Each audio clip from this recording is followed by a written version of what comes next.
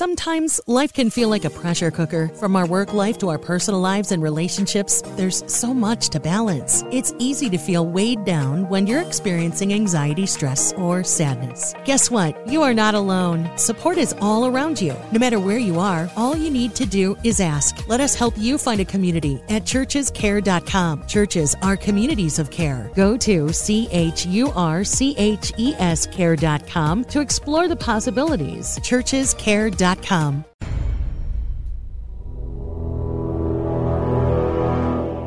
X-Zone radio and TV show is largely an opinion talk show. All opinions, comments, or statements of fact expressed by Rob McConnell's guests are strictly their own and are not to be construed as those of the X-Zone radio and TV show or in any manner endorsed by Rob McConnell, Relmar McConnell Media Company, Talkstar Radio Network, its affiliated stations, or employees.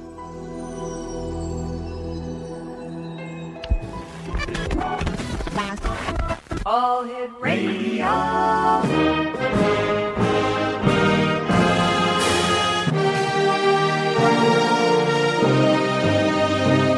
Welcome to the X Zone, a place where fact is fiction and fiction is reality. Now, here's your host, Rob McConnell.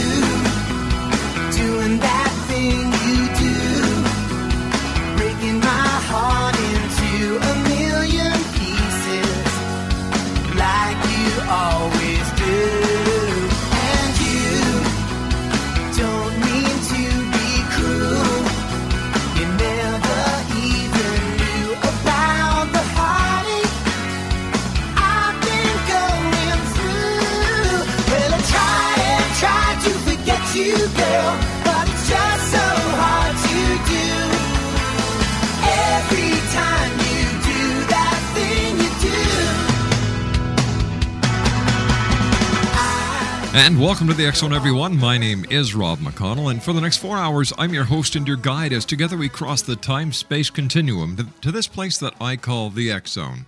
It's a place where people dare to believe and dare to be heard. It's a place where fact is fiction and fiction is reality. And the X Zone comes to you Monday through Friday from 10 p.m. Eastern until 2 a.m. Eastern on the Talkstar Radio Network, X Zone Broadcast Network, UK High Definition Radio, Euro High Definition Radio, Star Cable, and X Zone TV. If you'd like to give us a call toll-free worldwide, 1-800-610-7035. My email address is xzone@xzoneradiotv.com. On MSN Messenger, xzoneradiotv@hotmail.com. And our website, www.xzoneradiotv.com.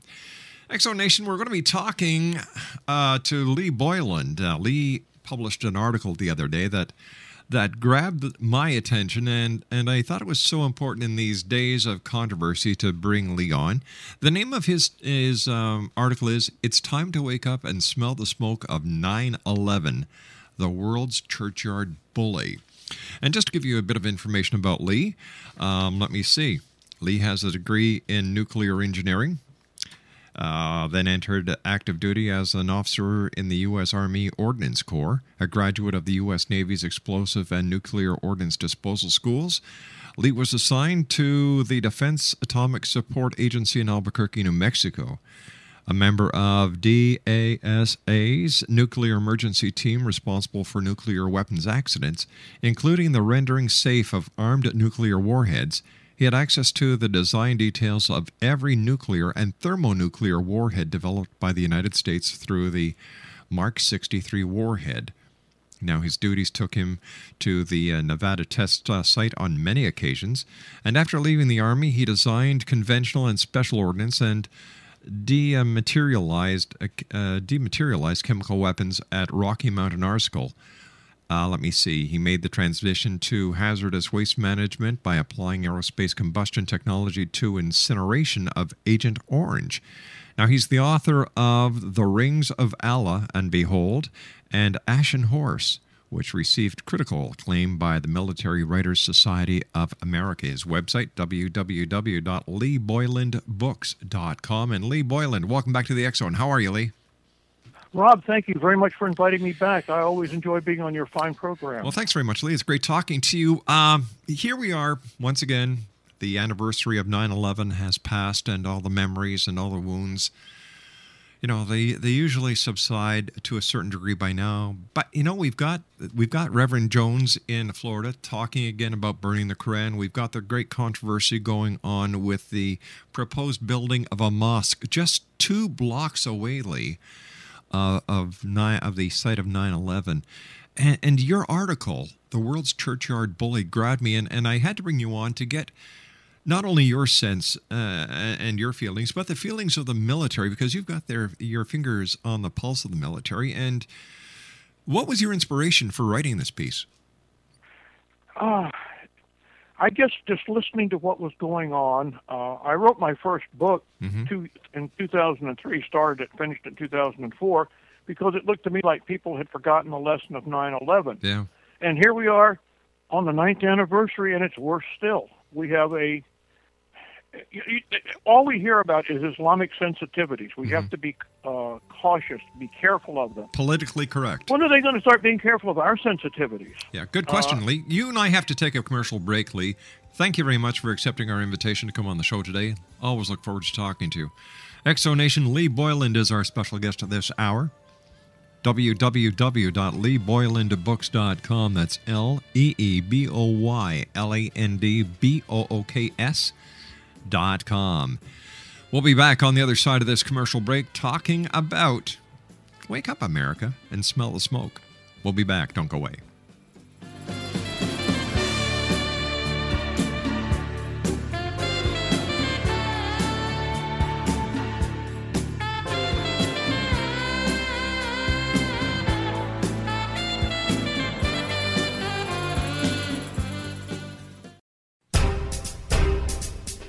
Back in Victorian England, a famous theologian posed a perplexing riddle. Why are the 2 top personalities in the Bible tagged with the numbers 7 and 11? Academics agree the answer is found in the stunning discovery of a hitherto secret Bible structure explained in a new book called The Genesis Grid. The discovery is so simple that preschool children could illustrate it.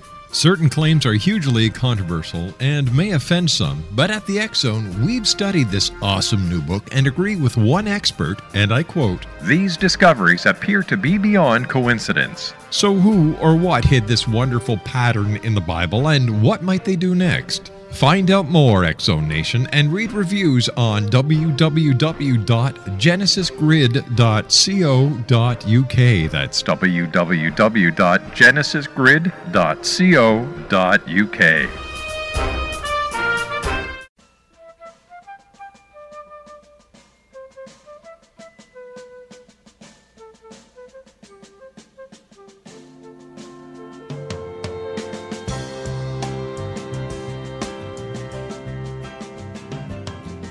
Listen, children, to a story that was written long ago about a kingdom on a mountain and the valley far below. On the mountain was the treasure buried deep beneath the stone, and the valley people swore they'd have it for their very own. Go ahead and hate your neighbor. Go ahead and cheat a friend. Do it in the name of heaven. You can justify it in the end.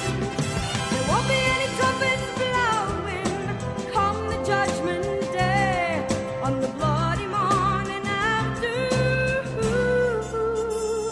One tin soldier rides away. Lee Boyland is my special guest. We're talking about Lee's article that came out yesterday. It's entitled The World's Churchyard Bully. And Lee, why do you think that we still haven't, the light has not gone on about what really happened on 9/11? How can we just forget it so easily? I don't know. It's frightening, and I've written several articles on this, and I wrote a series of books based upon it. What would happen? Could they attack us with nuclear devices? And the answer is yes, and I proved that in the first book. I wrote it. It's a fictional book because it hasn't happened. Yeah. but it lays down a foundation that you can't get around. Mm-hmm. The second book was What Happened Afterward, and then the third book is Rebuilding America. That's America Reborn. But to get back to the subject, I can't understand this. I think more and more people are beginning to wake up, and I think the mosque issue, this determination of ramming it down our throats, you will have a mosque 2 blocks from ground zero, whether you like it or not, because it's our right to do so. Mm-hmm. You know, all we hear about is not upsetting the Muslim sensitivities. Well, they upset our sensitivities all the time, and nobody seems to object to it. And I think Americans are not people that get pushed around very easily.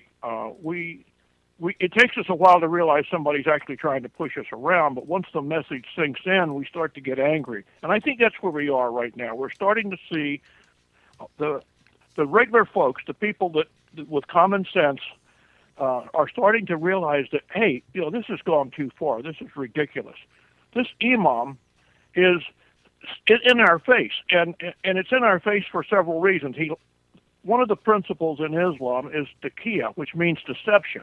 Well, deception's been around since the born of humanity. Tu Sung, in his books, The Art of War, says deception is one of the key elements in winning a battle, and he's absolutely right. It's always been there. Well, we're being deceived. We're being told one thing by the imam, and he means something else. The name of the mosque, what was it? The Cordova Project, House. I think they called it. That's right. And when Islam conquers a nation, and it started expanding from the day Muhammad, actually from the year 620 on, it began to have a major expansion.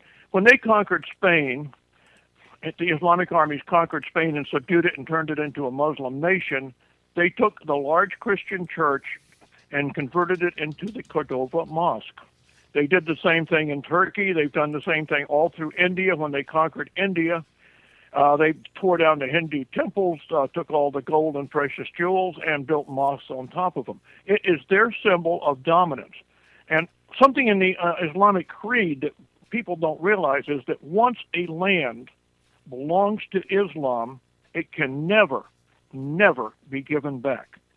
So as far as the fundamental Muslims, the people that believe in the Quran and Muhammad, especially his last words, the last 10 years of his life, believe that the caliphate, when it's reestablished, and that's what you hear about, you hear the terrorists talking about reestablishing the caliphate, which is the Islamic Empire. Spain belongs to the Islamic Empire. It's theirs by right because they had it once. Well, the mosque is, they have a building. They've used it as a mosque. They've prayed in it. This is the Park 51 of the Cordova Mosque in Ground Zero. So from their point of view, this is their mosque. They cannot give it up. And the imam basically on, I think it was NBC or ABC television, issued a veiled threat that if they don't get the mosque built, there will be jihad. He basically, I'm paraphrasing what he said. Yes, and that was on Larry King Live when Larry King Live, and it was very well. He walked around the issue just far enough away from the edge of the cliff so he couldn't get pushed over.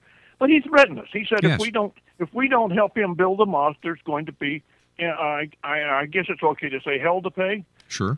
In an old biblical term. Well, we're being threatened. We're being browbeat. This is the intimidation phase of Islam, and I don't care if they have a mosque somewhere else. I think the Catholics were going to build a Catholic facility near Auschwitz, and the people objected, and the Pope said, "Hey, that's a bad idea. That's not being sensitive to the German people," and moved I think it was a convent of some type. This is the thing you should do. He should move the mosque somewhere else.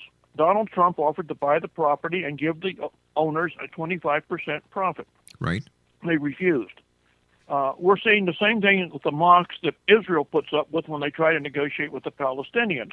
Every time you get to the table, they lay down some demand that they know Israel can't meet, and then they get all huffy and walk away, and it's Israel's fault for not agreeing to give up something they can't give up. Well, Lee, I thought it was very interesting how the tables were turned when Donald Trump made what I consider to be a very generous offer on how he was using this as a way to get publicity.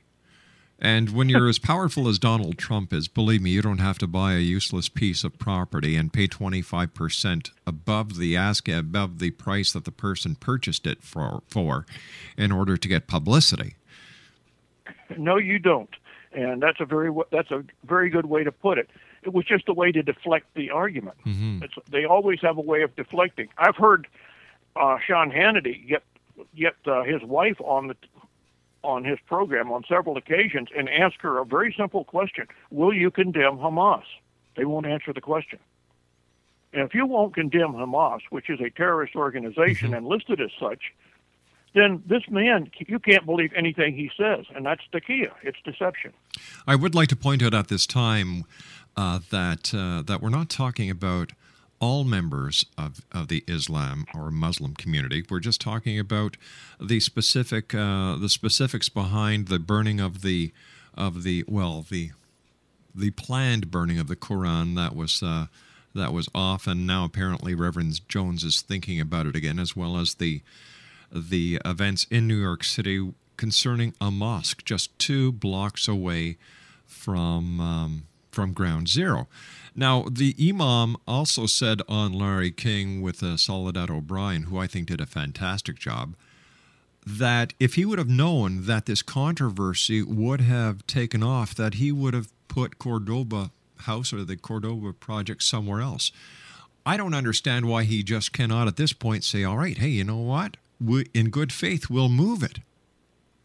But to continuously taunt and incite people, I think that he is just, he's just doing this in order to stir the pot. Of course he is, and there's another important fact that we don't see. One of the things I try to point out when we're talking about the subject is we view everything in the Middle East, not just Islam, but everything in the Middle East, through our eyes as we see things as Americans in our country. You have to get out of your shell. You have to crawl into the shell of a person that lives in Afghanistan or Iraq and look at the world as they see it, because they see things differently than we do. They have an entirely different culture. They have an entirely different history. Their value system is different than ours.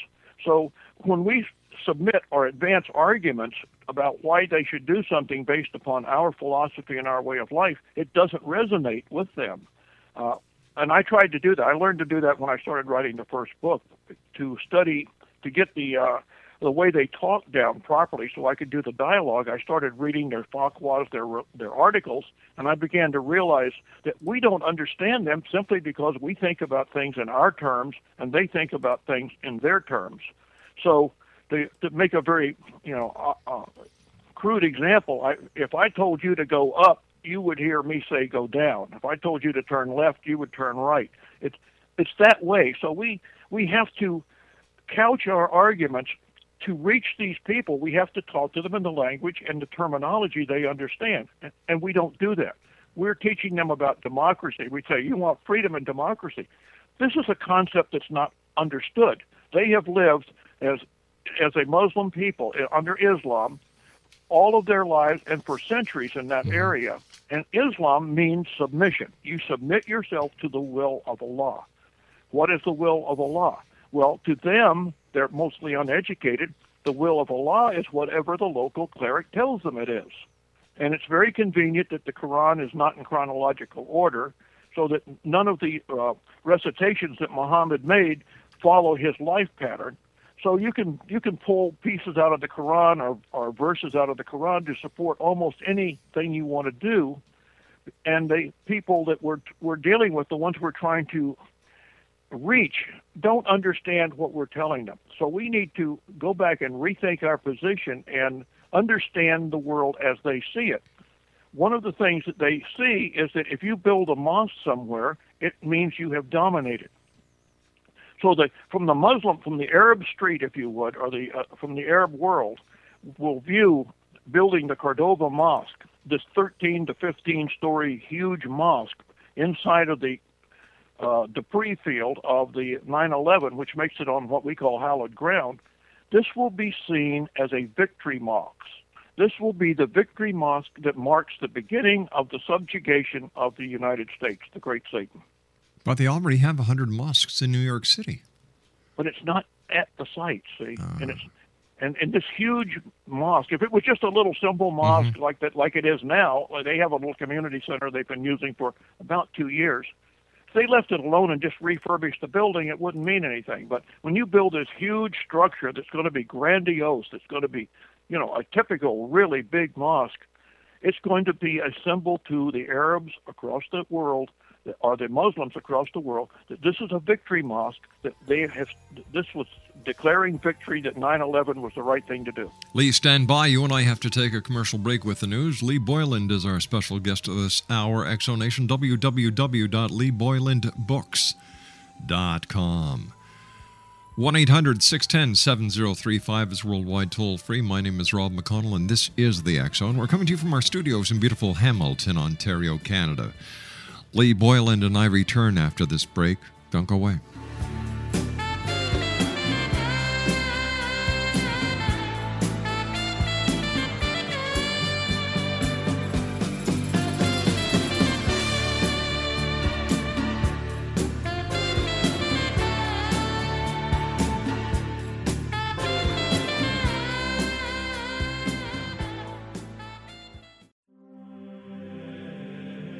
Rob McConnell here, presenting an overview for Nicholas Paul Jennings, author of a fascinating book, Amen. It presents facts revealed by Egyptologists, facts that enable us to understand why Amen is the beginning of creation of God. It provides recommendations for religious leaders of the major religions to unify their beliefs and teach the Word of God. Love one another. Amen informs people how mankind conceived God. It was the Egyptians that developed the concepts of a soul, a hereafter, and Son of God. And finally, after the worship of many gods, they conceived the belief in one universal God, the maker of all there is. For more information, visit www.futureofgodamen.com. That's www.futureofgodamen.com.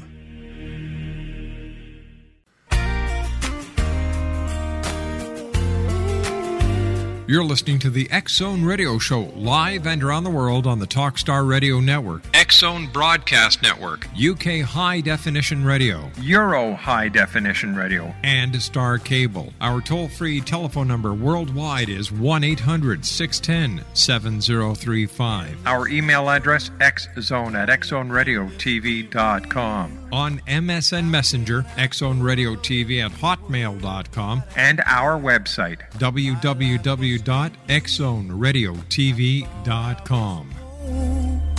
Why do I feel like I'm losing control?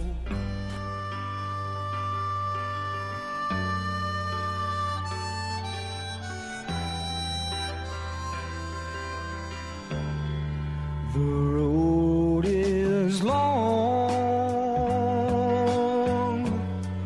with a many winding tongue that leads us to who knows where, who knows where. But I'm strong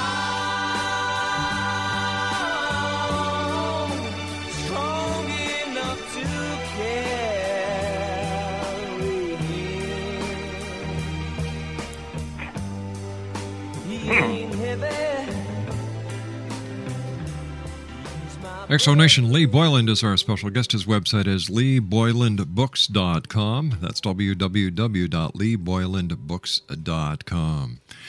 Lee, in your article, the final 3 paragraphs, you say, if this trend continues, our grandchildren will live in a poor, third-world Muslim country. Barbaric Muslim methods of intimidation can no longer be tolerated. It's time to wake up and smell the smoke of 9/11. Islam must reform itself or forfeit its place at the 21st century table. I, for one, have had enough.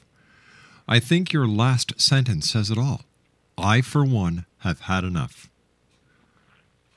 Well, that's the way I feel. I look at the fact that we don't object to what we call the peaceful, the moderate Muslims. In fact, one of my doctors is a Muslim, and we don't talk about religion because it's a little sensitive to her. She's female, but she's a good person. You know, my Lord, I think she's wonderful, and I hope she enjoys her religion. She doesn't try to make me join her religion, and I certainly won't try to make her join mine. Yeah. But the fundamental, the people that practice what we call the terrorists, the Islamic fundamentalists, are really the people that are following the edicts of their prophet. Muhammad is the sole author of the Quran. Actually, he says he recited what Gabriel told him, that Allah sent the messages through Gabriel to him. But any way you cut it, he is the only person that dictated the Quran. He created the religion in 22 years. He had two periods in his life. It's very interesting. He had the peaceful period when he first began his prophethood, and I think he was about 40 at that time. He got a vision, and he was in a cave meditating, and he got a vision, and this bright spirit appeared to him, and it said, recite. And Muhammad said, recite what? And this is according to the hadith, the story. And this went back and forth a number of times, and finally it came down, and he said, recite that there is only one God, and that God is Allah. Well, Mecca at the time of this period when Muhammad lived in Mecca was the center of pagan worship on the Arabian Peninsula, and the tribes all came to Mecca once a year to worship their god. There was 360 stone idols in what is now called the Kaaba. Well, it was called the Kaaba for hundreds of years before Muhammad, and it housed these 360 stone idols. Well, Muhammad started preaching that there's only one God. Well, this is a sort of a light way to put it, but it gets to the point, and that is, if you have one God, then there's 359 unemployed gods. Well, since a large number of people came to Mecca every year to worship their gods, and they brought a lot of revenue to the city, or to the town at that point, the tribe said, okay, once he started really getting some converts and getting people to pay attention to him, he started reducing the number of people coming to pray to the stone idols. And then after they prayed, they partied. It was sort of like a party town. So they said they ran him out of town. He was there he preached for 12 years. And at the end of 12 years, he was causing enough problems to their economy and irritating the senior members of the tribe that they booted him out. And then the famous Hajj, where he went north to a little town called Yatrab, which after 2 years was redesignated the city of the prophet, which we know as Medina. Well, Muhammad got up there, and after 2 years, he ran out of money, and he started looking for sources of income. And since his early days, he had been in the caravan trade. He had started out as a camel driver and worked his way up to managing caravans, and then he married a rich widow, Khadijah, and then he formed a business, and he was a very good businessman. He over doubled her wealth after he took over. So he was no slouch. Muhammad was a very brilliant man. There's no question about it. But anyway, he started raiding caravans to get money, and he became what they called a pirate, and then he became a warlord. And 10 years later, he ended up as a conqueror of Arabia. He had conquered all the tribes. They had all joined his religion. Muhammad is a unique person. So there's two phases to his recitations. All the peaceful phase recitations were made when he was in Mecca. And the last 28 that he recited were in Medina, and they're very long, very detailed, and they're very hostile, and they get more and more hostile as every year goes by. So the Quran, after Muhammad died in the year 632, nothing happened. The people that had listened to his recitations had either memorized them, they called them professional rememberers, and they literally had a chain of custody from passing the memory from one to another. You had people that wrote it down on anything that was available. They were called fragments. So 20 years after Muhammad died, the third caliph, which means successor to the prophet, so he would be the third successor to Muhammad in 20 years, got together all the fragments, all the things that were written down. He called all the people in that had memorized what Muhammad had said, and he had a bunch of scribes write everything down and record it. And when he finished, he had 114 small booklets.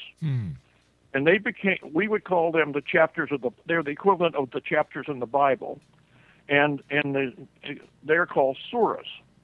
So now we have 114 surahs, and there's no dates in any of them. So there's no way to chronologically order these surahs by just looking at the dates and knowing when they were done or when Muhammad recited them. So the Caliph said, when he was asked what to do, he said, well, we will put them in order of the longest first. In other words, the surah with the most verses goes first, and the shortest one is last. And that is the way the Quran is organized.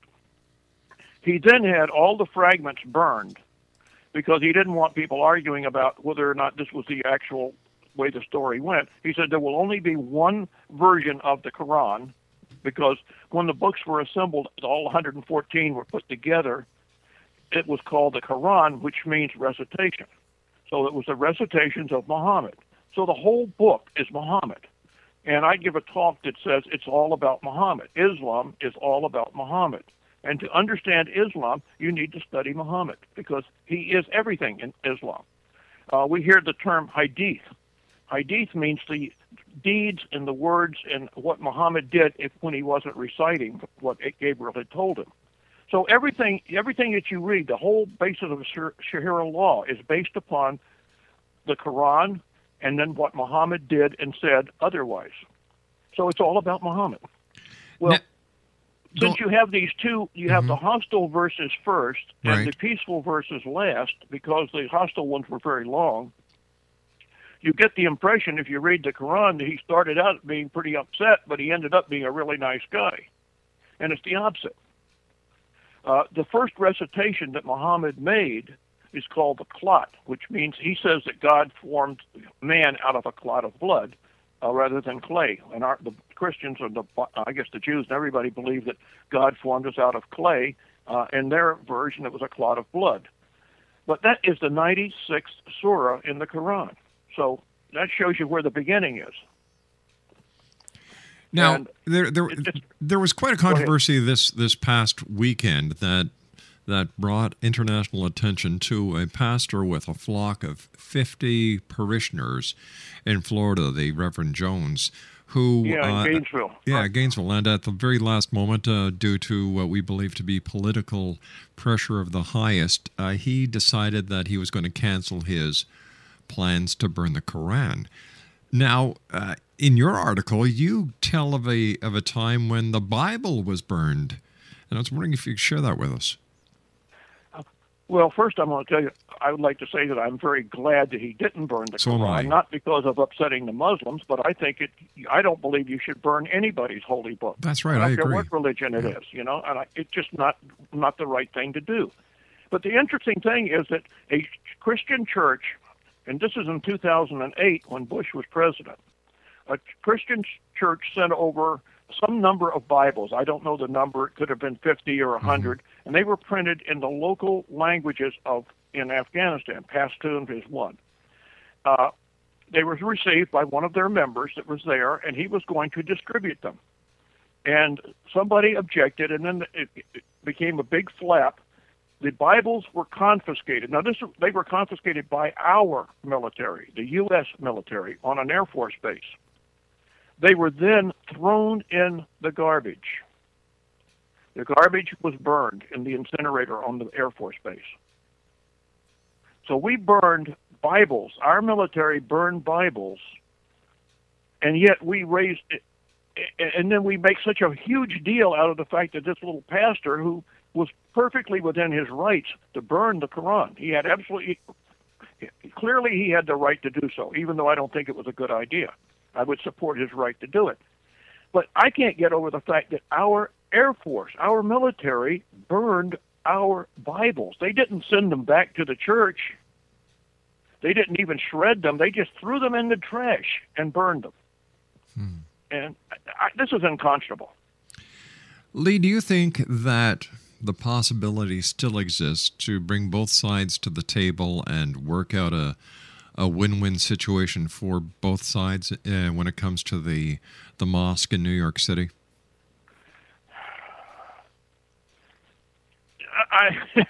boy, I would have to be a prophet myself to make that. My personal opinion, yes, just personal opinion, is no. I think it's going to end up being some kind of a flap. The imam is absolutely determined to build that mosque, and he's now threatening jihad against New York City if it's not built. I think the interesting thing is going to occur is with the unions, the trade unions. Will they build the mosque? And my bet would be, personal again, is that they probably will not do it. That the unions were just going to say, no, we're not going to build it. Well, now this gets to be now we've reached a really interesting situation. Mm-hmm. They have approval to build the mosque. They have the money to build the mosque, and the working man won't build the mosque. So two things can happen. Either they will give up at this point, which I don't think they will. The other thing they will do is they'll say, well, if your trade unions won't build the mosque, we will bring an outside foreign contractor and foreign laborers into New York City and build it ourselves. Now, that is going to prove to be a very interesting situation, should it occur. I just can't imagine how the unions are going to react to having a bunch of Koreans or Bangladesh or whatever show up and start building a mosque in their city. These are very volatile times in New York City, and I had Bill Federer on a couple of weeks ago, and Bill said the danger of Islam does not rest in it being a religion alone, but it is also a political power and a military force. Exactly. It is an ideology that it encompasses every aspect of a person's life. And I think I don't have it handy to quote, but the 36th surah, 36th verse, I believe it is, or the 39th surah, 36th verse, it states that a person's duty, everything in a man or woman's life is predetermined before they're born. That Allah knows everything you're going to do before you're born, which means, in other words, predestination. So the comment "Ishla Allah" as God wills really has a unique meaning if you think of it in those terms. That everything I do, God had determined I was going to do before I was born. So I'm really not responsible for what I do because it was all predestined. There was also a news article today on one of the news networks where if you wear a burqa in France, a full-face burqa, you are now subject to a $195 fine. Yeah, France has had enough. They have the problem we're having, and we're seeing it now in this country, especially with the Somalis coming in here, is the Islamic people, they immigrate into the country legally or otherwise, and they form communities. Well, our ancestors, when they came, formed communities. We had the Irish communities, the German communities, whatever community, everywhere. But the difference is the parents knew that they had come to a new country. They came here because the new country had new values that they wanted. Even if they couldn't speak the language and couldn't get along, couldn't integrate well, they knew their children had to. So you had the generations where the father and mother would work as lowest paid jobs possible, and they would encourage their kids to learn the language and get educated. And in many cases, by the third generation, you're having people that started out as common laborers, you're having PhDs and medical doctors in the third generation. They integrated into our society because they came here to do so. And it was their purpose to become Americans. They left the old country's values on the shore when they sailed to come to this country. Lee, hold on to that thought. We've got to take our final break. Lee Boyland is our special guest this hour, X-Zone Nation. His website, www.leeboylandbooks.com. My name is Rob McConnell. I'll be back after this break. Don't go away.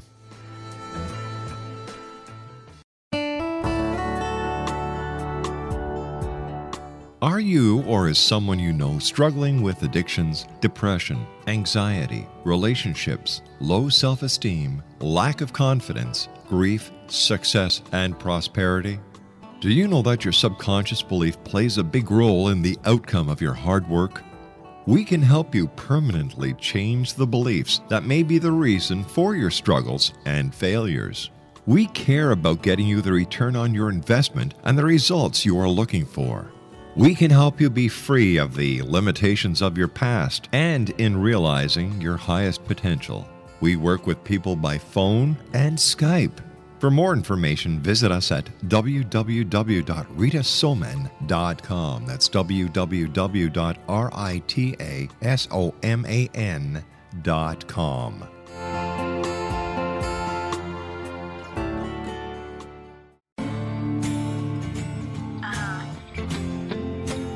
Life's like this. That's the way it is.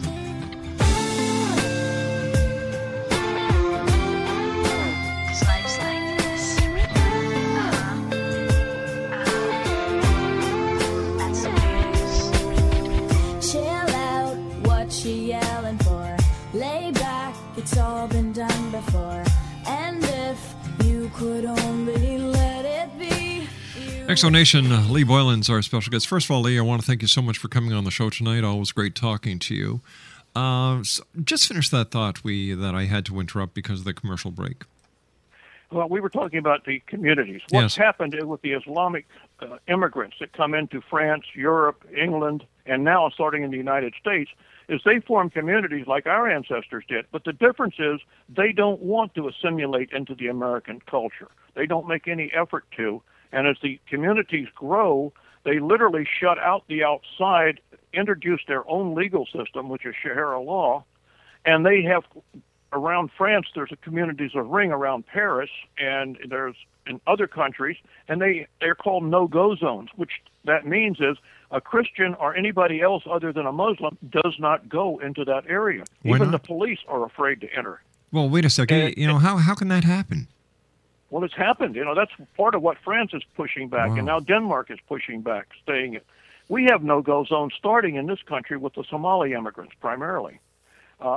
They just basically close everybody out, and then they start pushing outward from their community, trying to engulf the whole country. So they didn't come to our country or to France or to England or wherever. They didn't come to assimilate into that culture. They came to assimilate that culture into theirs.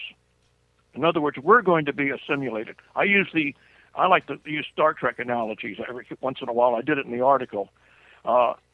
We had this in Star Trek: The Next Generation. We had the Borg. If Yes. you remember? Yeah, sure do. Yeah. Q, yeah.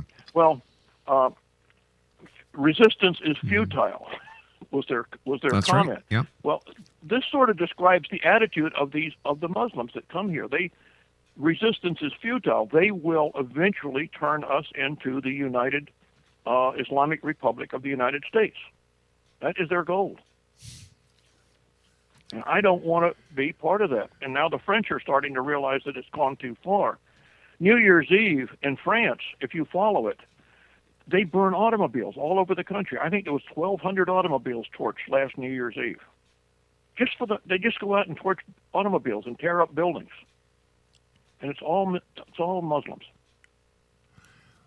Why have we been so tolerant to this point? We're a tolerant people. That's our great strength and also our weakness.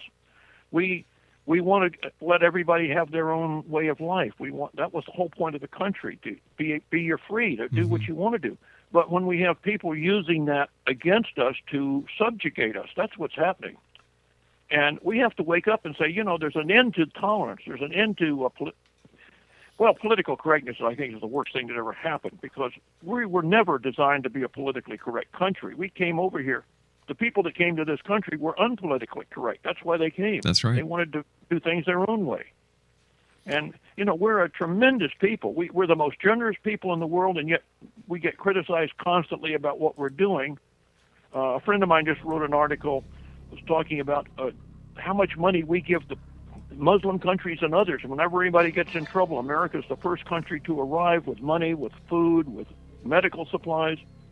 The Muslims never support any country that's not Muslim. You never see them producing any I think there were some promises made to Haiti, but they were never kept on aid and materials. Hey, Lee, I hate to do this, but you and I have to say so long for now. We've just run out of time. Take care of yourself, Lee. Look forward to the next time when you join us here in the X Zone, and keep those articles coming. It was my pleasure. Take care of yourself. X Zone Nation, Lee Boyland has been my guest. His website is www.leeboylandbooks.com, where you can buy all of his books directly online. I'll be back on the other side of this commercial break with the news as the X Zone continues right here from our studios in Hamilton, Ontario, Canada.